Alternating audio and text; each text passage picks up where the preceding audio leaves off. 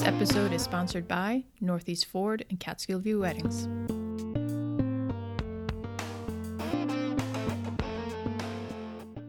Hey Mary, how's it going? It's going great. I'm looking forward to our guest today, who is Ned Sullivan. He's our third Zoom interview. And Ned is someone that is a family friend. But besides that, I am so honored to know Ned and all of his work for not just the Hudson Valley or the Northeast in general, but for the environment as a whole on a global level. Ned's resume reads like OMG. You can check it out in the show notes. But Ned, to me, his dedication and love of the outdoors is something that resonates from his childhood through all of his work career and through his credentials and all the topics and issues that he has tackled with both being the head of Scenic Hudson today and his work just in general. I am interested in Ned's ability, and I'm hoping he'll talk about this, to get players to the table to accomplish some really amazing David and Goliath goals through Scenic Hudson. Yeah. So he's got a team of people, I imagine, working with him and accomplishing what he's accomplished. I'm also interested to find out about this Northeast Carbon Alliance, which is a consortium around the topic of climate change in this area, and it having to do with the land, wetland, forest, farmland. Mm-hmm. So I'm very interested about that. And I'm also interested to hear about his transition from banking to government to nonprofit executive. So he's going to have a lot to say to us, I have a feeling. There's so much to Ned, and I think that our listeners won't mind that we jump back and forth a little bit on this because everything is just so connected.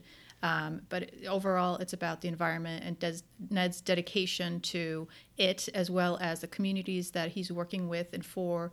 And you said bring people to the table, and that doesn't mean just organizations, the heads of them, but it means the local people who reside in the communities that he's trying to impact. So enjoy Ned Sullivan.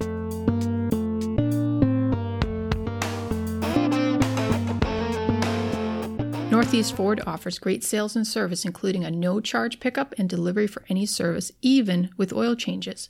And they offer 2-year unlimited oil changes with any vehicle purchase, new or pre-owned. Northeast Ford makes buying, selling, or trading in your car super easy. They have charging stations for your electric vehicle and a ready cash now offer and vehicle check on the spot if you wish to sell your vehicle. And they provide help with all the paperwork. They service 6 counties, and they are located at 182 Route 44 in Millerton, where you can swing by and see Lan and his great sales team. Or visit them online at www.northeastfordmillerton.com. Our next sponsor is someone that I have a personal connection with. Catskill View Weddings and Event is where I got married. Mary, you were one of our guests. I was one of your guests, and I have to tell you, you making your grand entrance on the crest of the hill during sunset was pretty dramatic. On horseback too? On horseback. And I nudged my husband and said, why didn't we do this? Well, it is made some beautiful photos that are on the website that Catskill View uses. And there have been some other beautiful, beautiful weddings there. But the selling point is definitely the view. It is a 360-degree unobstructed view of the Catskill Mountain Range. Sometimes you can see the Ashwaubenon down in New Paltz all the way up to Albany. But the sunset there is spectacular, and we were so lucky when we got married in October with the foliage and the sun, and almost all of our friends and families' profile pictures for the next 6 months were with the sunset and the view. And to learn more, please visit www.catskillviewweddings.com. And by the way, Thorin is still married. Yes.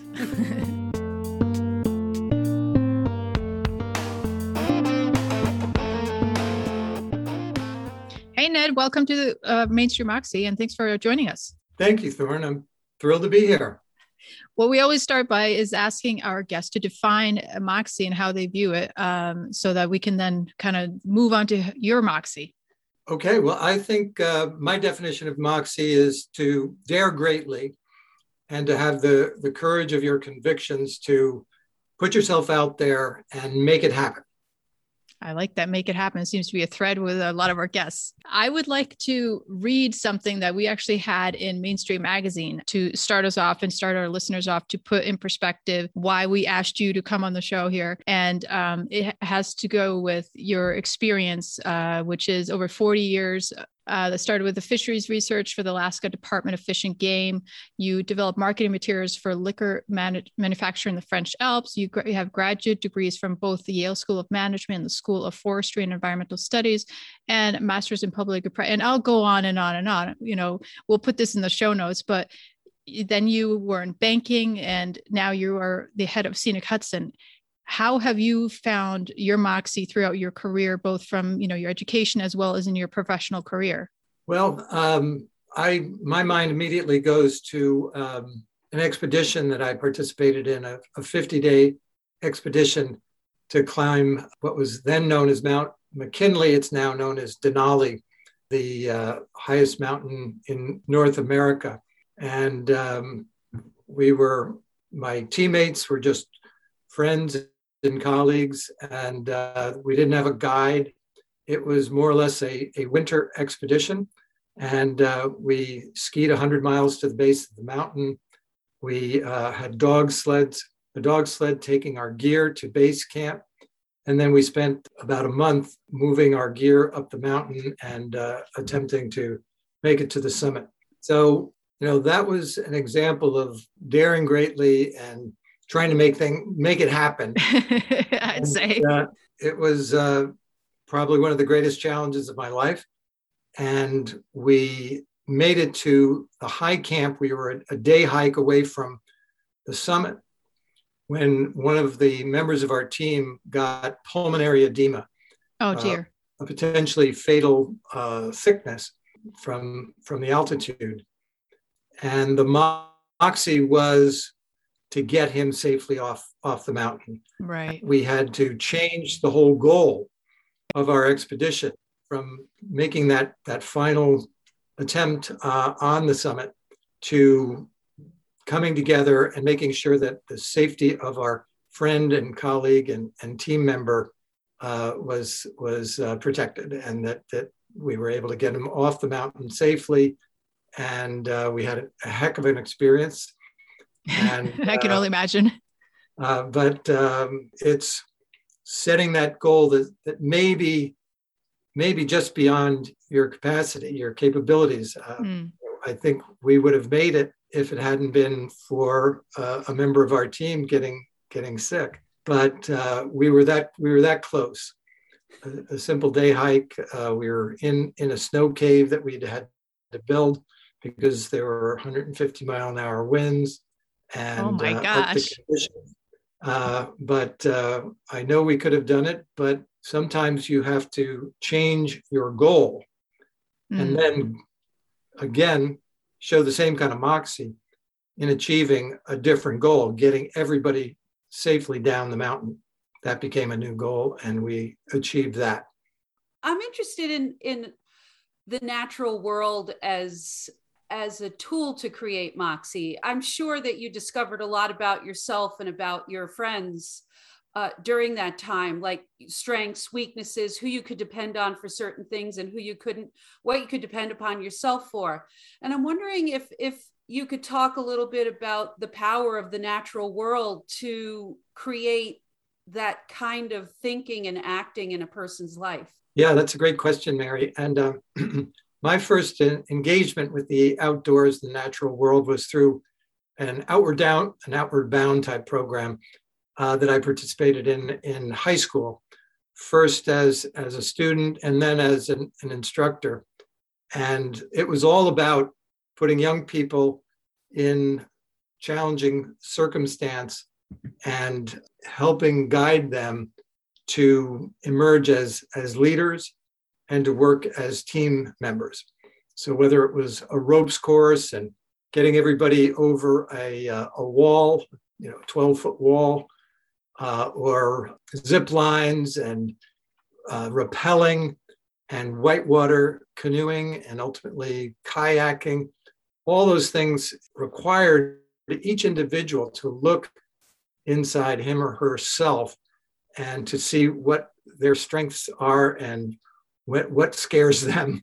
Right. And when they're vulnerable and willing to rely on a teammate, when they feel strong enough to lead, but also humble enough and equally committed to a shared goal to rely on somebody else. Right, So those are the kinds of things that we did back in those days to get young people to think about their role in nature, but also their role as a member of a team. And I think those lessons have carried me through my entire life and career. I could say that about being a waitress. Okay. Anyway, I've had a lot of jobs, a lot of different jobs in my life, but that is not one of them. So maybe it's not too late. Yeah, exactly. But has that always been a theme, if you will, throughout your career? Certainly looking at your resume, it seems that collaboration spirit with coworkers and other organizations, as well as nature, has always been in some way, maybe, well, I guess in the banking, part of your life too, but has that been a conscious decision, direction, or has it just, happened to be coming together like that? It's been very conscious. I love the outdoors. It's my cathedral, my place where I feel closest to the spiritual world, an opportunity to feel that power, feel that inspiration. And that has, in fact, motivated and shaped my entire professional career, as well as how I spend my time when I'm not working, and that is out cross-country skiing or bicycling or hiking in nature, and either on my own or with friends and colleagues. What have been some of your most, I guess, biggest challenges? Has it been some of the challenges you have taken on with Scenic Hudson, or prior to that with your work in Boston, cleaning up the harbor there? Yeah. So you mentioned that I spent some time in banking. Yes. And I worked at Bank of Boston, and turns out that was something I never could have imagined myself doing. Of my love of the outdoors, and I imagined myself. I went back to grad school, and I thought in forestry as well as management, and I thought, oh, okay, I'll be a backcountry ranger, which I was earlier in my career, and that would be great. Living in the wilderness and helping develop management plans for large areas. But it turned out that I was able to really move the needle working for Bank of Boston, because early in my time in public finance, I was asked by the president of the bank to help him develop a financial plan to clean up Boston Harbor. Oh, wow. Boston Harbor was, at the time, one of the most polluted harbors in the nation. Oh my goodness. What year was that? It was 82. Okay. And for some reason, Massachusetts hadn't gotten all the federal money that was available to states around the country and municipalities to build the sewage treatment capacity, and that would clean up a harbor like Boston Harbor. They were sued, and a court master directed them to hire a financial advisor to develop a financing plan to clean up the harbor. And so that was a job that fell to me.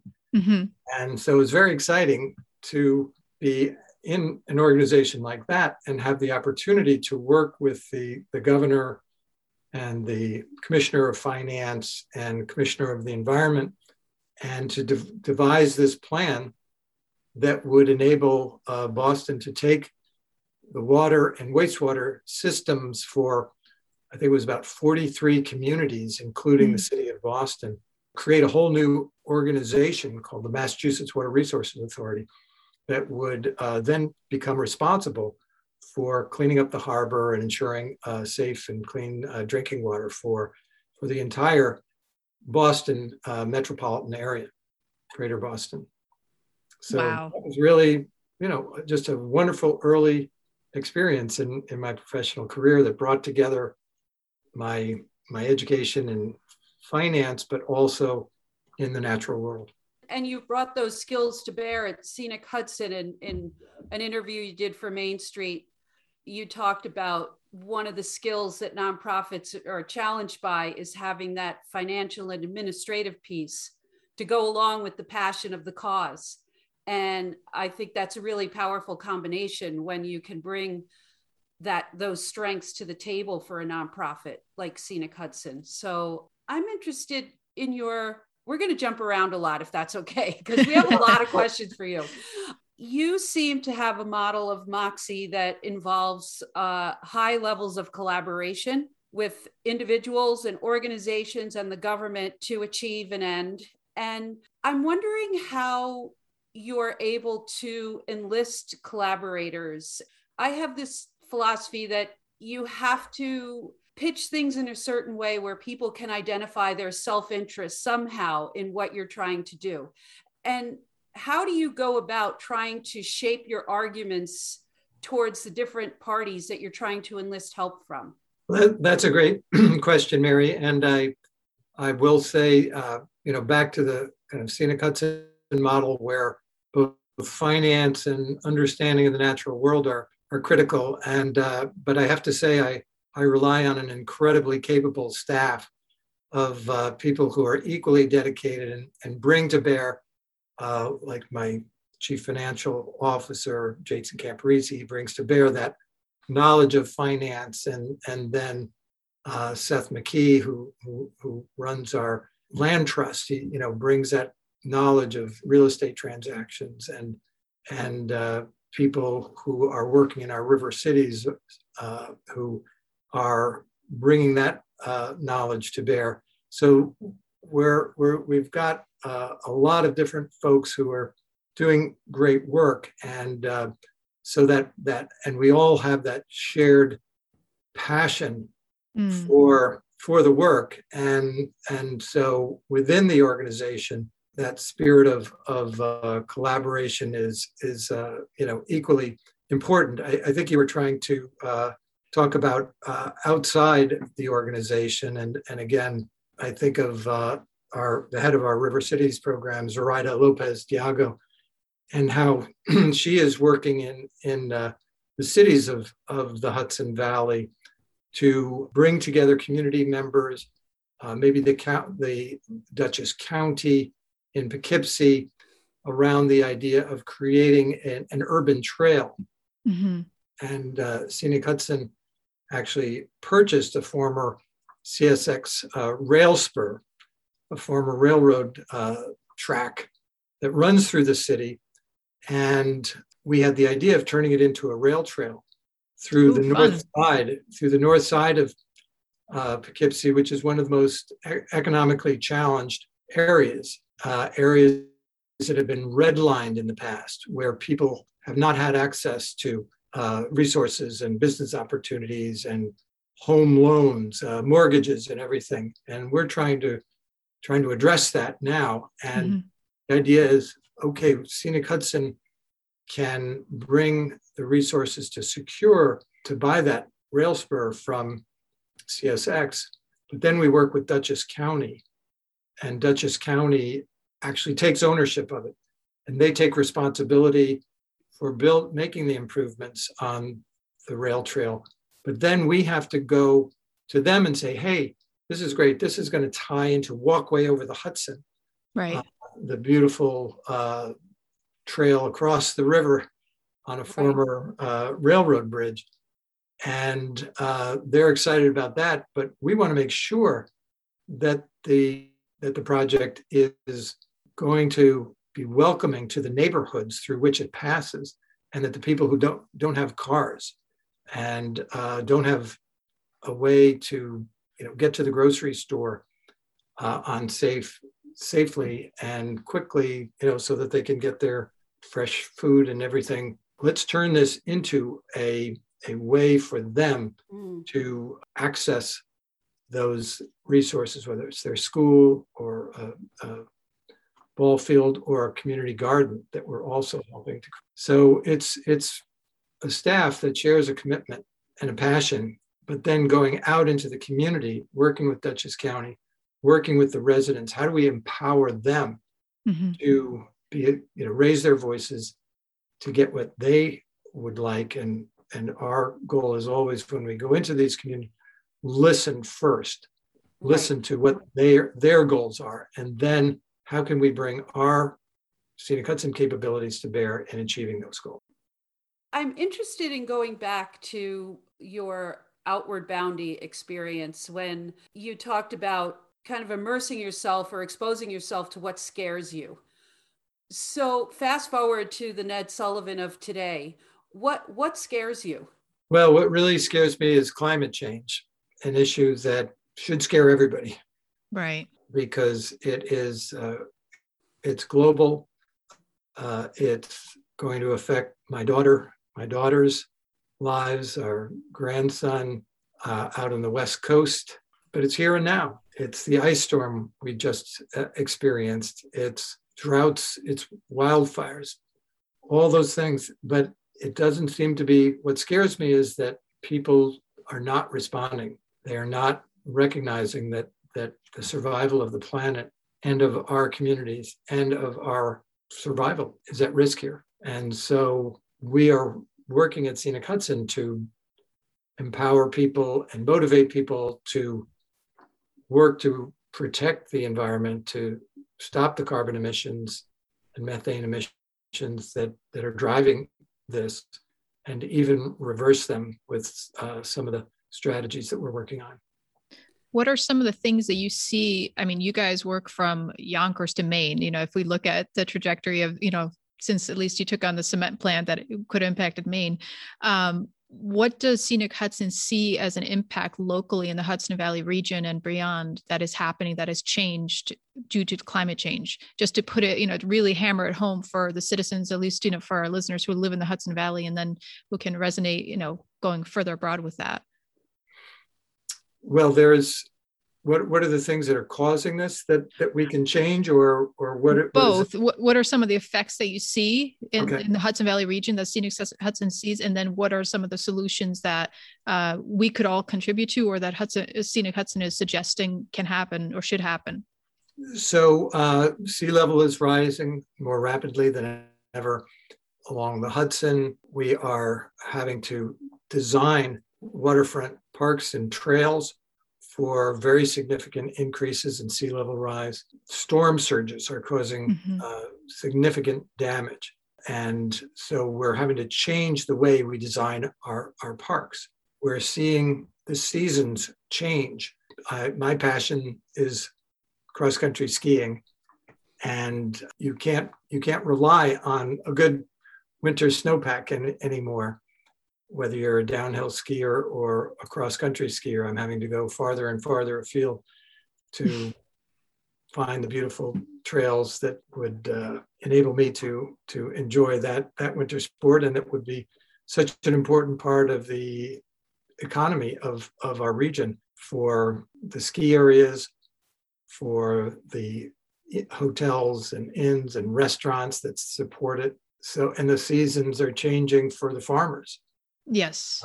And maple sugar tappers. So it's very hard to predict what's going to happen, and when there might be frost, when harvest is going to be, what kind of a mud season there's going to be. There might be multiple mud seasons now. So anyway, these are things that are affecting people today. For a long time, environmentalists were kind of accused of being chicken little, the sky is falling. And people said, oh, the environmental community was not successful at getting people to focus on climate change because they were being hysterical. Well, the things that Al Gore shared with us in An Inconvenient Truth, they've all come true. So what we need to do now is implement the law that has been adopted in New York State, the Climate Leadership and Community Protection Act, that is helping us to make a shift to dramatically reduce carbon emissions and to shift to renewable energy. Mm-hmm. And so we are currently opposing a power plant that is proposed for the Newburgh waterfront in Orange County. It's called Dan Scammer. And it's a fossil fuel, it would be fracked gas, and it runs completely counter to the law that has been adopted that basically says we have to phase out power derived from fossil fuels. Right. Or would we build a brand new one when we're looking to phase it out. So we're opposing that, and we're very excited that Commissioner of the Department of Environmental Conservation, Basil Sagos, denied the power plant a critical air permit that was required before they could begin construction. Oh, wow.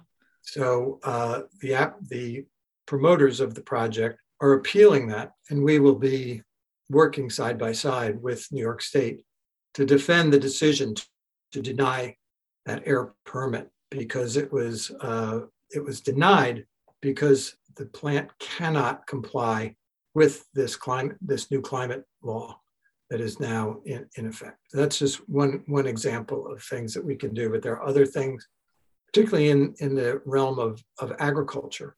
Farming, conventional farming, releases greenhouse gases into the atmosphere. So it's a driver of climate change. But if the practices are modified, then farming can actually take carbon out of the atmosphere and fix it in the soil and in the roots and reverse climate change. Is that the regenerative agriculture? Exactly, yes. Is regenerative mean that it stores carbon or it replenishes the soil as it goes along? What does that mean? Yes, both. Yes to both those. Oh, okay. Yay! Yes. So these are practices that fix the carbon in the soil, sequester it there, and make the soil healthier. So it has the additional advantage, in addition to being a deterrent to climate change, it makes the soils more productive, healthier, and the science indicates it will make the yields greater. So hopefully farming will be more productive and more profitable. We want our farmers to survive and thrive. Yes. And so we're now working with the Soil and Water Conservation Districts, the New York State Department of Agriculture, and Governor Hochul has recently signed soil health legislation. Oh, wow. That is going to strengthen the state's programs that support farmers that are implementing these practices. And you also work with wetlands and forests in that regard. I spent a year and a half working at Great Mountain Forest in Norfolk, and got schooled quite quickly in the work that wetlands do and that trees do in our environment. And I'm wondering what kind of work you're doing in those realms. Well, we've created an organization, Mary. It's actually within Scenic Hudson, but involves organizations from all over the Northeast. It's called the Northeast Carbon Alliance. And the purpose is to share information and advance the implementation of regenerative practices from mountaintop to ocean floor. And forests and wetlands both play a very important role in that. Trees and roots their roots play a very important role in sequestering carbon. And we're looking at what are the forestry practices that will have the greatest impact on sequestering carbon. And the wetlands, coastal wetlands and others, they play a very, very important role in sequestering carbon and methane. And so how do we make sure that they're managed in a way and protected so that the benefits to a healthy climate are realized? So they also help with biodiversity, and at least along the shores, and correct me if I'm wrong, that those kinds of wetlands can be a buffer for those coastal areas with erosion and other filtering water that might not be clean. It helps with that filtration. I don't know how we can ignore this stuff anymore. So I'm really excited to learn about these activities of Scenic Hudson because they're of personal interest to me. Well, thanks, Mary. So, yeah. Not that you needed my endorsement. We'll take it. We appreciate it. Okay. Can I just ask maybe a naive question? When you were talking about the regeneration and how putting basically back into the soil and that it's a more profitable way to farm, why isn't everyone doing that? All the farmers doing that? If it's not just better for let's just tick off the marks here. It's better for the environment. It's better for the soil. It's better for crops. It's more profitable, et cetera, et cetera, et cetera. So why isn't everyone doing that? Well, because farming has been practiced in traditional ways for generations. Mm-hmm. And the practices are passed down from one generation to another in many cases. Right. And farmers, I think, learn best from other farmers. Yes. Whether it's parents or somebody else in their community. So what we're calling regenerative practices were actually practiced by indigenous people and by African American farmers. And those obviously have been interrupted. And big ag has come in, and pesticides and chemicals and other practices that are supported by agriculture industry. So what's needed now is both education and good scientific backing, demonstrating that all the benefits that I'm talking about are real. Right. And that's still a work in progress. Mm-hmm. Demonstrating that the science is there and that it's going to be more beneficial to both the environment and to the bottom line. That is all a work in progress. It's been demonstrated in many different contexts, but it has to be documented and shared in a way that the farmers can have the time to hear it, because right. It is, and they hear it from somebody that they trust. And so that is part of the challenge. I see. And that's why we've created this Northeast Carbon Alliance that includes many of the research farms in the Hudson Valley, mm-hmm. and in New Jersey and Massachusetts, some of the leading scientific organizations in the world, like the Woods Hole Oceanographic Institute and the Marine Biological Laboratory, the Carey Institute, as well as forest managers and wetland managers.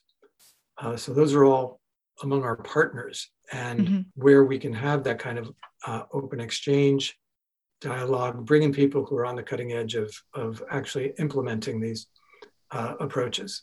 So I want to steer a little bit back to Moxie, and you seem like the David to the Goliaths. You and your team, you're going up against some big forces, whether it's government or companies. How do you keep believing that, or start believing that you can go up against people or organizations bigger than you, and through careful research, and as one of your founders said, care enough to take action, do your research so you don't have to backtrack from a position, and don't give up.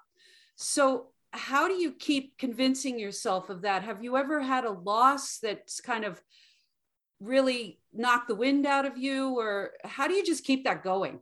Well, that's a great question, Mary. And that was, you're quoting Franny Reese, who's one of our founders and who led the organization through its seminal environmental battle of protecting Storm King Mountain from Con Edison that wanted to build a power plant on the northern face of it. So Storm King is a beautiful mountain in the Hudson Highlands, and that they wanted to build a pump storage facility there. And our founders said that's a bad idea. They sued, and they spent 17 years. Oh, wow. Beating back the project and trying to make sure that it would never happen. Wow. But in the process, they won a very important legal decision called the Scenic Hudson decision in the law books.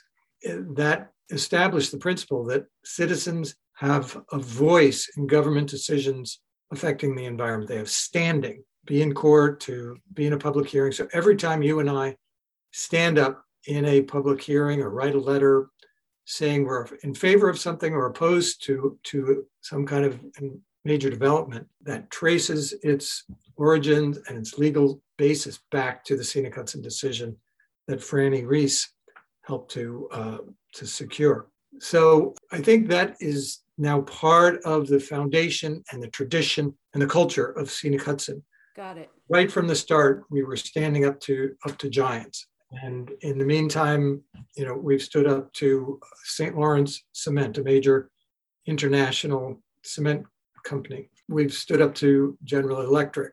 We've stood up over and over again, and we're not worried by the fact that the company is large or has tremendous resources, because what we have is the power of the law, power of collaboration, and this going back to a question Mary asked. We know that together, Scenic Hudson with Riverkeeper and Clearwater and Natural Resources Defense Council and the Sierra Club and other organizations, and Scenic Hudson Land Trust with the Columbia Land Conservancy and the Dutchess Land Conservancy and the Hudson Highlands Land Conservancy, we're all much more powerful together and can achieve so much more if we collaborate. And so we're committed to that collaboration. We're committed to the power of many. And, that power goes back to the citizens. Right. Scenic Hudson democratized the environmental movement. And so we all have to stand together and fight to ensure that any threats to our democracy and our democratic principles and institutions is countered. And that is part of Scenic Hudson's mission and Moxie. Right. And it's in its DNA. Yeah, it's in our DNA. Outset. It's in our DNA. And it's also very much motivating our work to ensure that when we think about the people of the Hudson Valley, we're thinking about all the people, that we are embracing the tremendous diversity that exists here in the Hudson Valley, people of all colors, people of all age, people of all ethnic background and race and gender. We're all in this together. And, so when you talk about what scares me the most, and that's climate change, well, we've all got to be in this together. We've all got to unite and do what we can to stand up to that great threat and to figure out what we can all do to address it together. So just to wrap up the conversation, what advice would you give to a person who's trying to have their voice heard? What small steps could they take? Because you didn't get to where you were as a person or as a Scenic Hudson, as an organization, in just one giant leap. So what small steps could someone take to build their own Moxie, to self-advocate or advocate for something that they're curious or passionate about? What I would say is, first, choose your cause. And choose your cause, be thoughtful, identify something that really matters to you and your family and your community, and then step into the arena.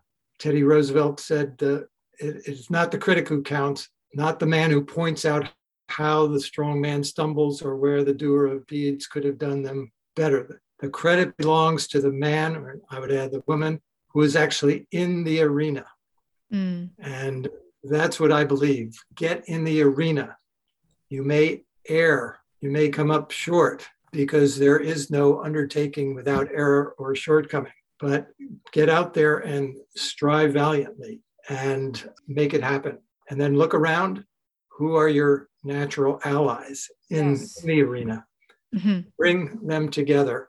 And then, as Franny Reese, our founder, said, do your research, do your homework, so you don't have to get it right, get your facts right, so that you don't have to backtrack.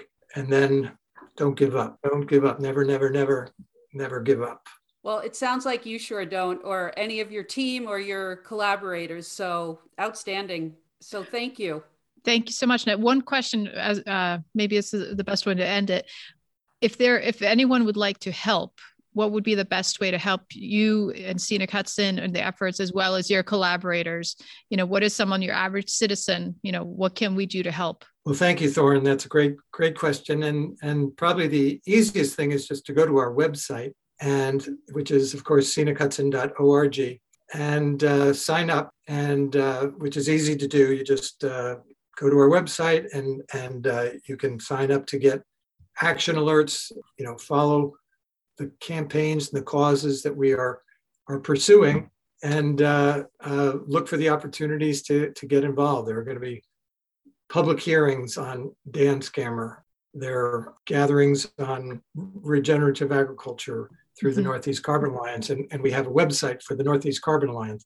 So people can go to that website. It's northeastcarbonalliance.org, and learn about what's going on in all these realms and join us in the arena.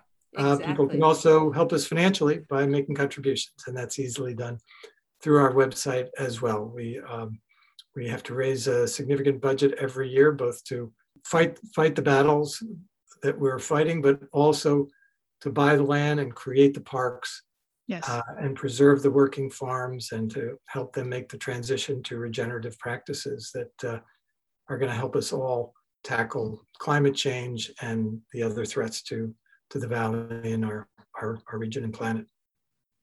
Well, we'll have all that information in our show notes to go along with this podcast to make sure everyone can click right through. Wonderful. Well, thank you very much. This has really been fun and interesting, and I appreciate both of you, Mary and Thorin, and what you're doing. And we're just total fans of Main Street Magazine. and now Main Street Moxie. Main Street Moxie, right? And you wrote a beautiful... Ned, this has been so much fun. It's been nice to see you, even though it's through a computer, and talk about these efforts. And I know we only scratched the surface, but I hope that our listeners, get a glimpse into Scenic Hudson and you and all your efforts that you worked your career and your life for. And I hope that, they get inspired to help make a difference. Thank you, Thorin. Thank you, Mary. Pleasure to meet you. And this has been really, really fun. Thank you. So Mary, Ned's interview is very interesting. There's so many parts to it. And some of these are like super heavy topics. I don't know how he crammed so much into his career, ranging from the private sector and banking to government roles to now leading and growing Scenic Hudson and taking on the powers that be. It's incredible.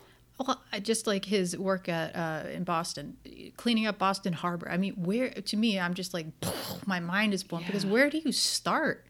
And I wonder if he found any tea. Jesus. All right, I had to say that. All right. But with Ned, my biggest takeaway was his Alaskan adventure story, because to me it symbolizes so much of what Ned is about. His love of the environment, working with the environment, but working as a team and pivoting and not being afraid that when something happens, you have to adjust. Yes. Yeah, that was a compelling story. And the part of that I really enjoyed and something that I've learned over time is the power of nature as a teacher. For sure. And Ned seemed like he really learned, as he said, he carried lessons from that trip forward through his life. And I think it fuels the passion that he has for the environment and the passion his team at Scenic Hudson have. And then being able to bring so many diverse players to the table, working in communities and making sure that community members have a say in the improvements or the work that's going on in their communities. I think that is real collaboration. Just the inclusivity portion, that's a word for you, portion of his work and just work ethos and mentality, was really eye-opening. And I hope that our listeners feel that, besides the messaging, obviously, and the importance of the environment, that every one of us can make a difference and there's a way to help. And we should all be thinking of the environment in a different way and how we can improve it. So I think for me, the biggest takeaway, the environment is something I've always been passionate about, but hearing Ned say that that's his biggest worry. And he wakes up every day working to better the environment, to try to help it. And I think we should too. So I think we should all take that lesson away from this, hopefully. And I think hopeful is a good word, because I think without hope, Ned wouldn't be able to do the work that he does, nor would his team or the people he collaborates with. So I've found that to be inspirational, that he keeps getting back there every day along with his coworkers to make things happen. Yeah. And I hope our listeners, want to do something. So in that case, head to our show notes. You can find all the links there that we talked about in this episode to Scenic Hudson and the other organizations. And we hope that, we're going to try to do our part, and we hope you will too. Amen.